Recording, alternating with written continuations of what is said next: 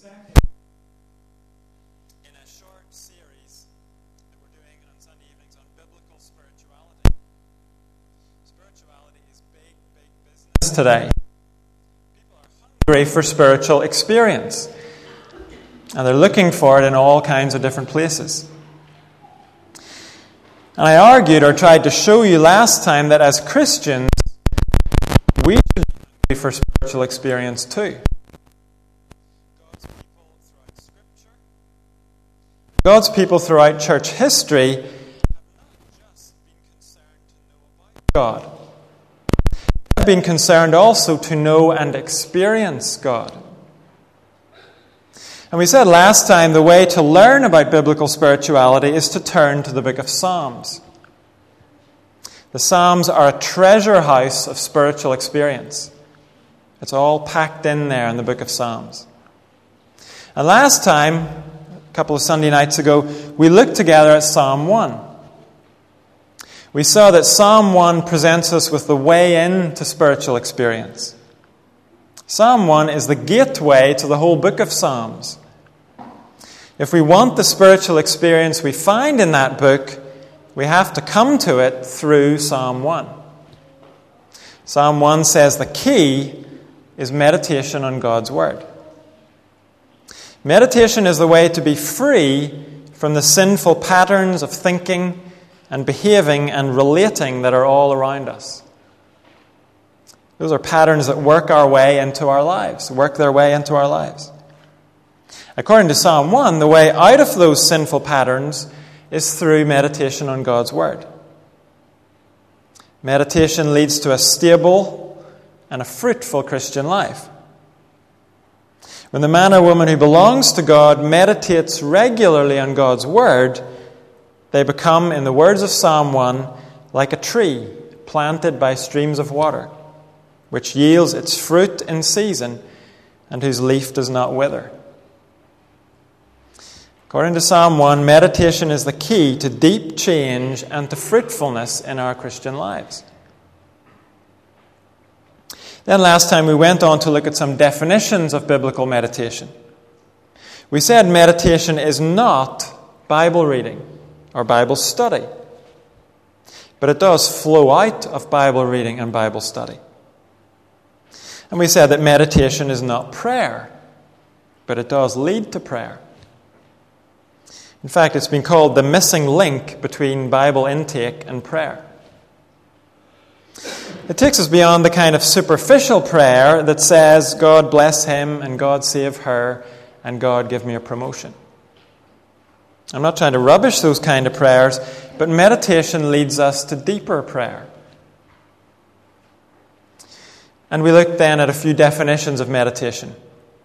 I'll just mention a couple of those again to remind us what we're talking about. One definition says, meditation is deep thinking on the truths and spiritual realities revealed in Scripture for the purposes of understanding, application, and prayer. Another definition, meditation is not the simple reading of the Word of God so that it only passes through our minds just as water runs through a pipe, but considering what we read, pondering over it, and applying it to our hearts. That definition is from George Mueller, who I mentioned this morning. And I think probably all of us have had the experience of reading our Bibles and finding that what we read just passed through our minds like water through a pipe. Another writer uses a very similar picture. He says it's possible to encounter a torrential amount of God's truth, but without absorption, you will be little better for the experience. Meditation is absorption. Some of the best definitions of meditation come from the Puritans. Their Christian lives were built around this practice. And in fact, they knew much more about it than we tend to know about it today. So this is from Richard Baxter. He says, meditation is fixing, forcing, and ordering our thoughts around some truth to affect our own hearts and souls with the matter of the things contained in it. That's a bit of a mouthful. I'll read it again because I think it's a really helpful definition. Meditation is fixing, forcing, and ordering our thoughts around some truth to affect our own hearts and souls with the matter of the things contained in it. And I said last time that personally, I find the most helpful way to think of meditation is to describe it as formative reading rather than informative reading. Informative reading is getting information from Scripture. What happened? Who said what? And we certainly need that. But we also have to go on to formative reading. That's reading that puts us in the place for the Holy Spirit to form our hearts and minds and wills into the likeness of Christ. That's what meditation is. It's going to God's Word in order to be formed, not just informed.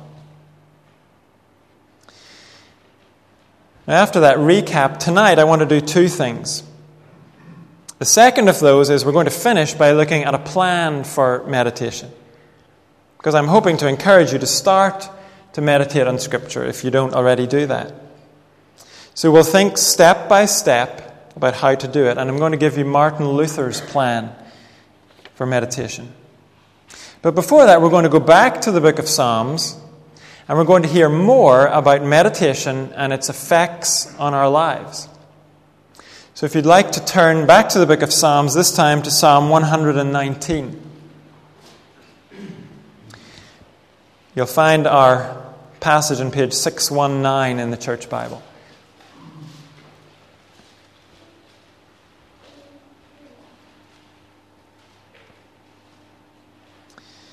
Psalm 119, verse 97.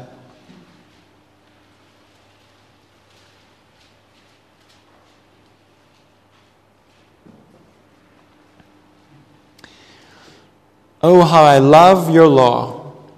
I meditate on it all day long. Your commands make me wiser than my enemies, for they are ever with me. I have more insight than all my teachers, for I meditate on your statutes. I have more understanding than the elders, for I obey your precepts. I have kept my feet from every evil path, so that I might obey your word. I have not departed from your laws, for you yourself have taught me. How sweet are your words to my taste, sweeter than honey to my mouth. I gain understanding from your precepts. Therefore, I hate every wrong path. This is God's word. Psalm 119 is a long prayer in praise of God's word. It's by far the longest psalm, 176 verses. And it's an acrostic psalm. That's why it's divided into 22 sections, and probably in your Bible there's a funny little symbol over each section. Those symbols are the 22 letters of the Hebrew alphabet. And in each 8-verse section, each verse in the original language begins with that letter of the Hebrew alphabet. So it's an acrostic. And the intricate detail of this psalm, along with its length, tell us something about the place of God's word in the spiritual life of God's people. It has the significant place in our spiritual lives, or it should have. And it's worth noting that Psalm 119 begins with the same word as Psalm 1, blessed or happy. In fact, we can see Psalm 119 as an extended working out of the heart of Psalm 1. We could call it a long meditation on Psalm 1. Psalm 119 verse 1 says, "Blessed are they whose ways are blameless, who walk according to the law of the Lord." That's picking up the language of Psalm 1. It talks about the ways we walk in. In other words, our patterns of thinking and behaving and relating. Psalm 119 is about the connection between God's word and walking in God's ways. And this evening we're looking briefly at this little section we just read, verses 97 to 104. This section teaches us 5 truths about meditation. First of all, in verse 97, meditation flows out of a love for God's Word, and it fuels a love for God's Word. The psalmist begins here by saying that he loves God's Word. We noticed last time that the word behind law here is the word Torah. Torah can be used to refer specifically to the Old Testament laws, such as the Ten Commandments. But it can also be used, and it often is, to refer to the whole of God's instruction, the whole of His written word. And that's most likely the meaning when we find it here in the book of Psalms. In fact, Psalm 119 uses 8 different words to refer to what we know as God's Word. Our little section has 5 of them. God's law, God's commands, God's statutes, God's precepts, and God's Word. Those are all different ways of talking about the same thing. God's written instruction. So the psalmist says that he loves God's Word, and then he explains how his love for God's Word shows itself. He meditates on God's Word all day long. In other words, he turns it over in his mind. He daydreams about it. Whenever his mind gets the chance, it turns to God's Word.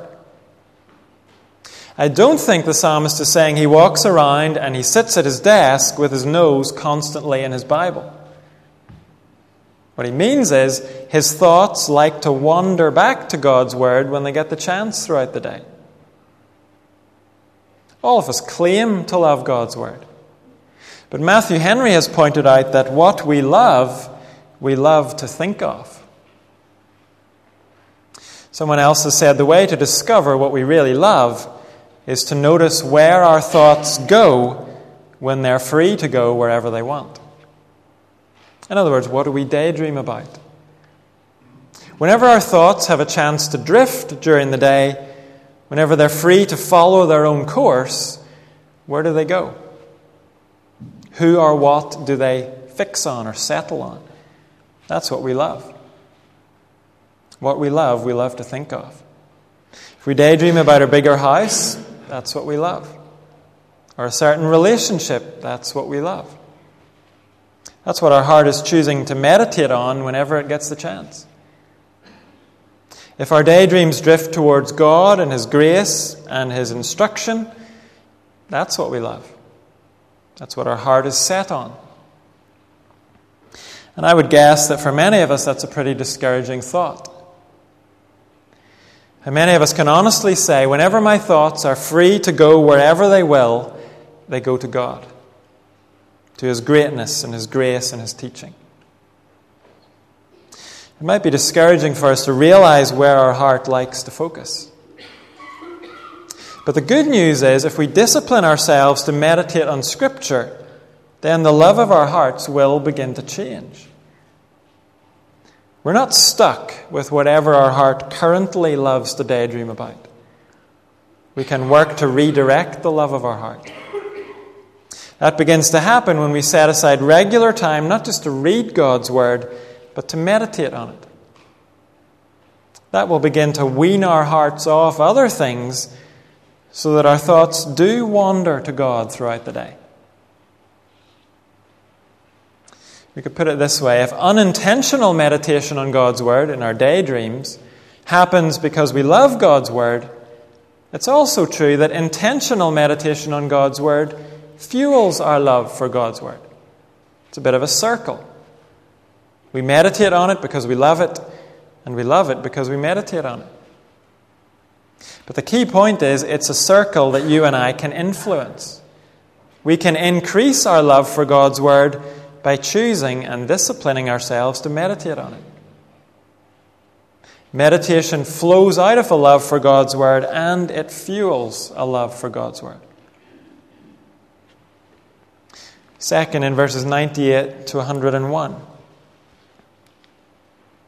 Meditation leads to wisdom, application, and obedience. Look at verse 98.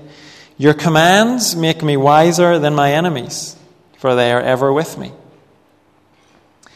Biblical wisdom is not something we get zapped with the moment we put our trust in Jesus. It's something we acquire across the course of our lives through careful meditation on God's Word. In this context, that's how the psalmist got his wisdom. He goes on to say in verse 99, I have more insight than all my teachers, for I meditate on your statutes. What does he mean by saying he has more insight than all his teachers? It may well mean that meditation gives us more insight into our own hearts than any of our teachers could ever have. In large part, meditation is about thinking out the personal implications of God's truth for us. When we do that, the sin in our hearts is going to be exposed. So I don't think this is saying meditation gives us more intellectual knowledge than our teachers. But it will give us more knowledge of the depths of our own hearts. And sincere meditation does not stop with wisdom and insight. It leads us to obedience. Look at verse 100. I have more understanding than the elders, for I obey your precepts. I have kept my feet from every evil path, so that I might obey your word. The first verse of the book of Psalms says, Blessed is the man or woman who does not walk in the counsel of the wicked, or stand in the way of sinners, or sit in the seat of mockers. And when we looked at that in Psalm 1, we've already reminded ourselves, we said that was speaking about the sinful patterns of thinking and behaving and relating that are all around us. They're all around us like water around fish. The way to freedom from those sinful patterns was also given in Psalm 1. Meditation on God's Word. That's what brings deep change in our lives. And here, in another section on meditation, the psalmist is testifying to the reality of this in his own life. He keeps his feet from every evil path. Deep change in your life is unlikely to happen by me standing up here and berating you all from the pulpit, telling you to pull your socks up and get your act together. That might result in some short-term external change. But deep heart change happens when we dwell on God's Word, and God works through His Word. By His Spirit, He changes our hearts. Meditation leads to wisdom, application, and obedience. Third in this section, meditation puts us in the pathway of the Holy Spirit's work. Verse 102 says, I have not departed from your laws, for you yourself have taught me. This is picking up on what I mentioned a moment ago. God teaches us by His Spirit through His Word. I don't want to suggest that we are capable of changing our own hearts. Only the Spirit of God can do that. But we can put ourselves in a position to be changed by the Spirit. I mentioned that God is not likely to just zap us with wisdom out of nowhere. We have to pursue God's wisdom. And here too, God is not likely to teach us if we never put ourselves in a position to be taught. That's not the way God has chosen to work. This verse occurs in the context of the psalmist's life of meditation. He has been taught and changed and given the ability to obey because he put himself in a position to be worked on by God's Spirit. I'm not suggesting that meditation is an overnight cure. It's not a magic wand. I'm not suggesting either we're going to be bowled over every day with amazing insights. But the words of Scripture and the testimony of God's people tell us that over the course of time, we will be taught by God. God's Spirit will work through His Word. It's inevitable. It's God's way. Meditation puts us in the pathway of the Holy Spirit's work. Fourth, meditation gives us a taste for God's Word.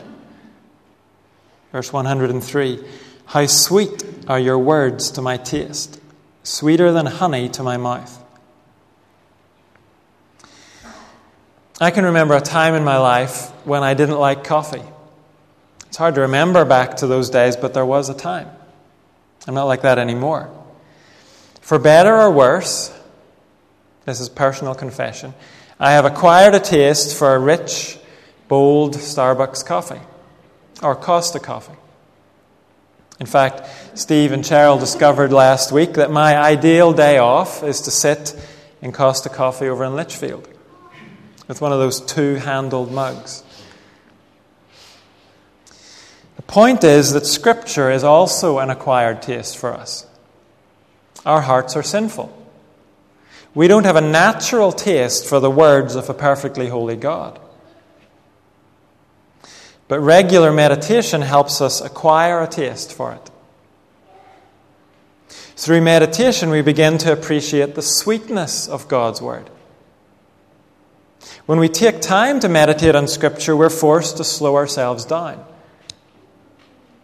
As we'll see later, in meditation, we can only focus on one or two verses, turning them over in our minds. When we do that over time, we do begin to taste the sweetness. We begin to acquire the taste. I've already quoted Matthew Henry. He said, meditation enables us to experience both the power and the savor of God's Word. That's what the psalmist is testifying to here in verse 103. Meditation gives us a taste for God's Word. And finally in this passage, meditation brings deep change. Verse 104, I gain understanding from your precepts, therefore I hate every wrong path. In verse 101, the psalmist said he avoided wrong or evil paths. Here he adds that he also hates those paths. There is a kind of grim Christianity that makes efforts to avoid sin. But all the while it finds sin attractive and it believes it's probably quite a lot of fun. We look longingly at sin, but well, we're Christians, so we aren't allowed to do it. That's not how the psalmist feels about sin. His meditation has brought deep change into his heart. His affections, his loves, and his will have been changed. His heart has been changed to love what God loves and hate what God hates. He doesn't just avoid wrong paths, he hates them. He avoids them because he wants to, not just because he has to. And don't get me wrong, it's a positive thing to avoid sin because God commands us to. But how much greater is it to avoid sin because we love God's command? And we agree with his command and we see the beauty and the wisdom of his command. That's the kind of deep change meditation can bring in our hearts. I don't know what you're making of this so far. Maybe this is a very foreign concept, maybe not. But until we actually begin to do it, it's probably going to stay a foreign concept. So what I want to do in the next few moments is just walk through with you a plan or a method for biblical meditation. This is not the only way to do it, but we have to start somewhere. And the only way to start, really, is to persevere with someone else's tried and tested method until we get the hang of it, until we get a feel for it. Then we're able to branch out with our own. So I'm going to give you what is basically Martin Luther's method. One day, Luther was getting his hair cut, and his barber asked him how to pray. Luther went home that day and he wrote a little leaflet called A Simple Way to Pray for a Good Friend. And actually, it's a leaflet about meditation. So I've taken Luther's basic plan and I've added material from some other places to try to fill it out and explain it a little bit more for us. And then I've tweaked it according to what I personally find to be useful. I've put it on a stack of these little bookmarks, so you can pick one of these up at the end if you're interested. So you can just see what's on the screen and be sure that it's all on here. I'm just going to lead you through it now on the screen. So what appears behind me is word for word what's on this little stack of bookmarks. Let me just summarize it first. You read a passage, and then you focus in on one or two verses. And then Luther says, you make a garland of 4 strands. The strands of a garland are woven together. And Luther's 4 strands are teaching. So what truth does this verse teach? Then adoration or thanksgiving based on that teaching. Then confession based on the teaching. And then supplication or petition based on the teaching. And then once you've thought through your garland, you just turn it into prayer. So let me flesh that out a bit. A plan for biblical meditation, 20 minutes. Obviously, this can be extended to whatever you want. If you have 25 minutes, so much the better. If you have half an hour, so much the better again. But I based this on a 20-minute slot just to show you it's possible to do something meaningful in a fairly short time. I would recommend finding a regular time and place to do this. If you decide you're just going to do it whenever, you'll never do it. Before meditation comes biblical intake, and I've allocated 5 minutes for that.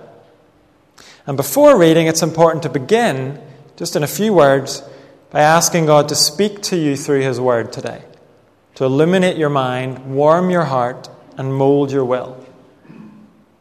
Only God can do that. Then you read your passage for the day, 1 to 2 chapters or less. Some of you already have a Bible reading plan. Lots of different plans. Some of you are using E100.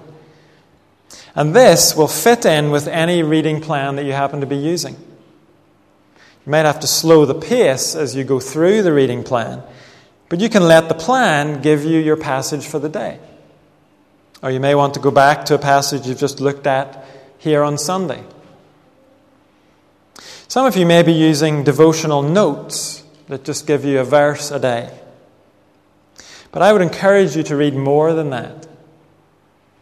It's difficult to meditate on a verse if you haven't read the context around that verse. And it's good to move beyond someone else's meditation on the passage.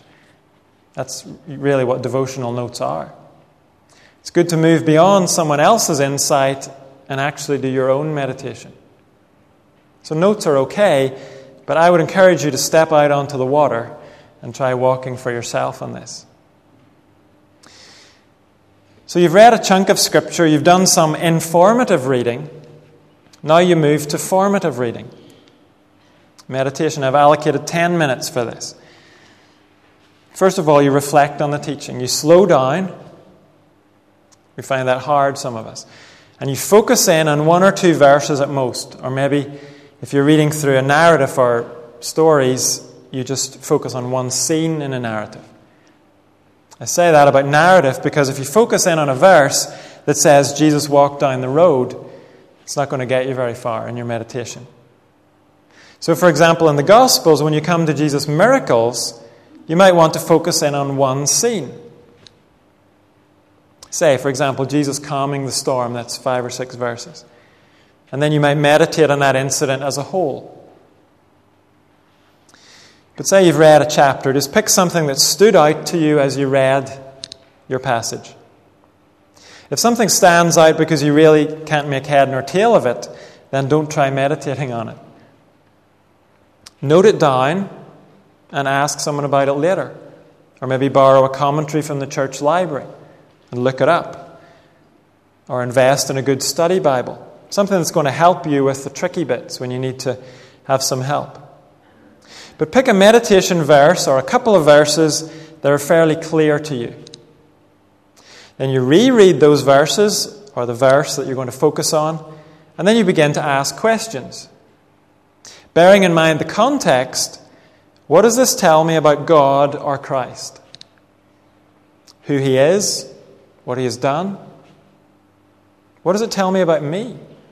What I should be, what I should think or feel or do? Who I am. Not every passage is going to tell you about all of those things. But asking those questions of every passage will produce something. And you'll need some sort of notebook or journal if you're going to do this. When you ask your questions, you'll want to put a T in the margin for teaching. And then just a few words state what it teaches about God or about yourself. So you might look at the verse, you might think about it and come up with 2 or 3 things. You could list them in the margin as T1, T2, T3. Some days maybe only one thing. I'll give you an example. In Luke chapter 12, verses 6 to 7, Jesus says, "Are not 5 sparrows sold for 2 pennies? Yet not one of them is forgotten by God. Indeed, the very hairs of your head are all numbered. Don't be afraid. You are worth more than many sparrows." So if you were meditating on this, you would ask, what does this tell me about God or Christ? Who He is, what He has done? What does it tell me about me? Who I should be, who I am? This is what I wrote in my notebook for these verses. T1 in the margin. God remembers and knows intimately everything and everyone He has created, even the least among His creatures. T2 in the margin. I am more precious to God than many of the other creatures He knows and remembers. Sparrows, for example. T3 in the margin. Therefore, I should not be afraid. It's very simple.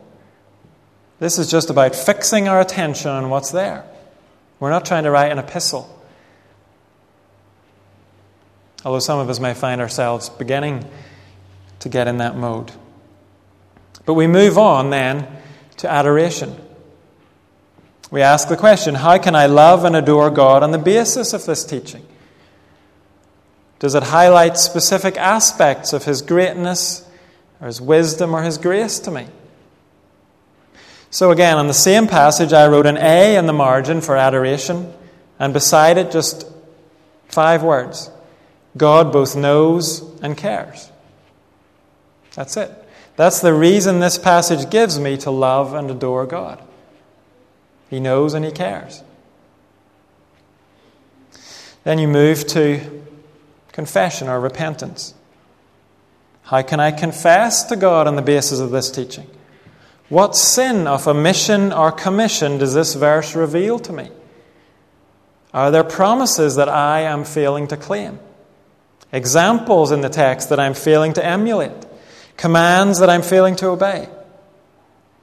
What false emotions or wrong behavior or bad attitudes result in me when I forget or disregard this teaching? Anger? Fear? Despondency? And this is where the Holy Spirit may begin to use our meditation to do some surgery on our hearts. So here I'll expose myself a little bit. I wrote in my notebook, besides C in the margin for confession, often I react to situations as if God does not know or care.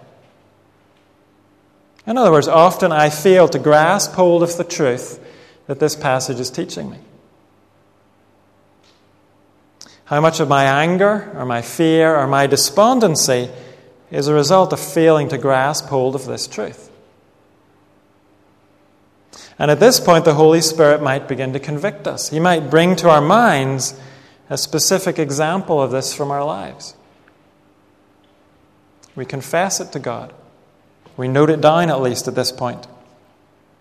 Then we move on to supplication and offering. So what can I ask God for on the basis of this teaching? What needs to change in my life? Meditation helps us move beyond asking God just to change our circumstances, and we begin to ask Him to change our hearts as He exposes our hearts. So I wrote in my notebook beside an S in the margin, I need to remember both your sovereignty and your care. The cross shows me that you care. So I was asking God to take this particular truth and lodge it firmly in my heart. And then it's very important that we go on to ask, what specific response will I make to this teaching? How can I offer up my heart and life in a new way or in deeper surrender to God? I didn't come up with anything for that on this day. We're not always going to be able to for each of these. It's not a rigid, regimental process. But I could have thought of what I knew was going to be ahead of me that day. Maybe there was something that I was apprehensive about that day. I could have committed to God to hold on to this truth as I faced those specific things in the day.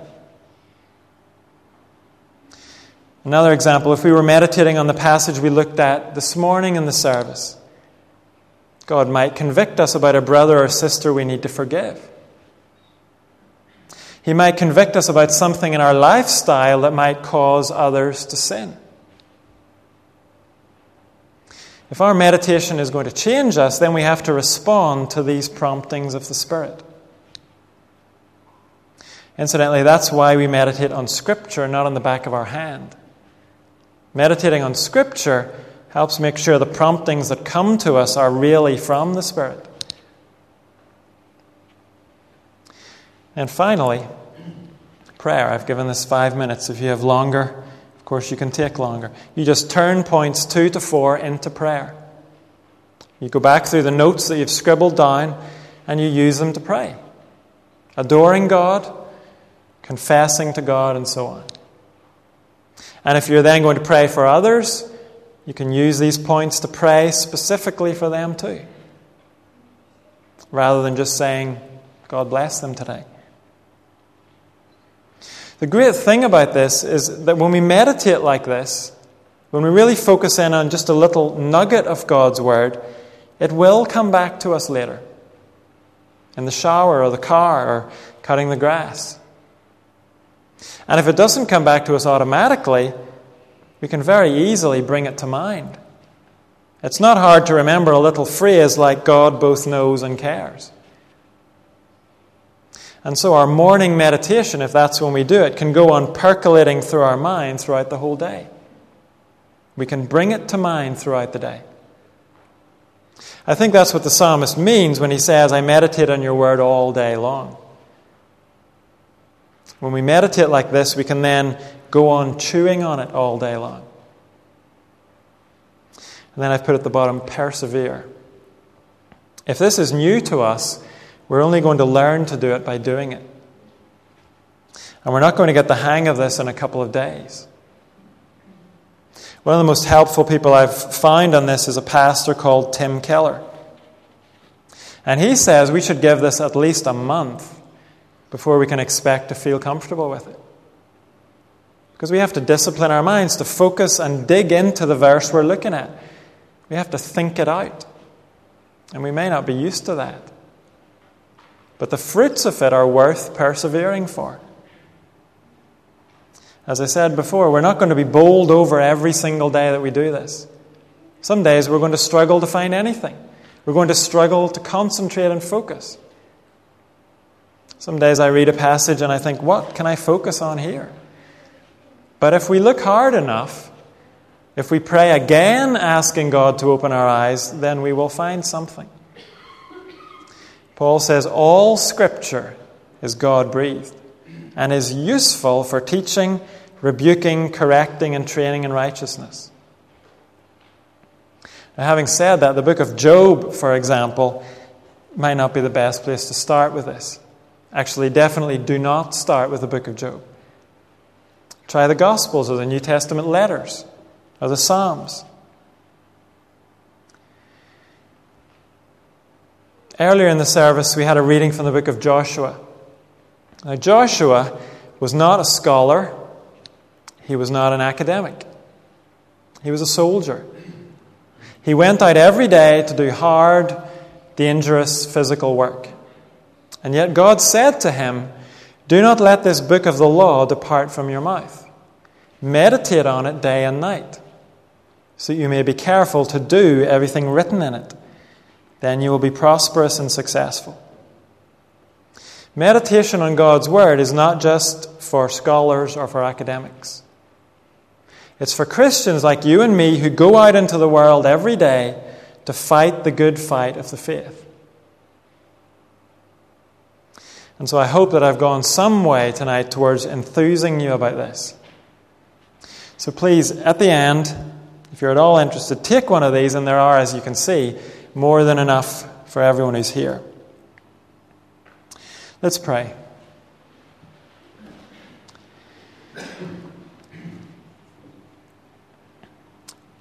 Father, we thank you that your word, you have told us, is like fire. It's like a hammer that breaks a rock in pieces. It's useful, you have told us, for teaching, rebuking, correcting, and training in righteousness. And as your people, we want to put ourselves in a place for your Spirit to work in us through the fire and hammer of your word. We want to be trained in righteousness by your Spirit through your word. So will you help us? If we're already in the habit of doing this, then help us to keep going. If this is new to us, then give us the hunger and the discipline and the perseverance to make it part of our lives, just like the psalmist did. Amen. Our last song is a prayer that God will work in us by His Spirit. It's "Breathe on Me."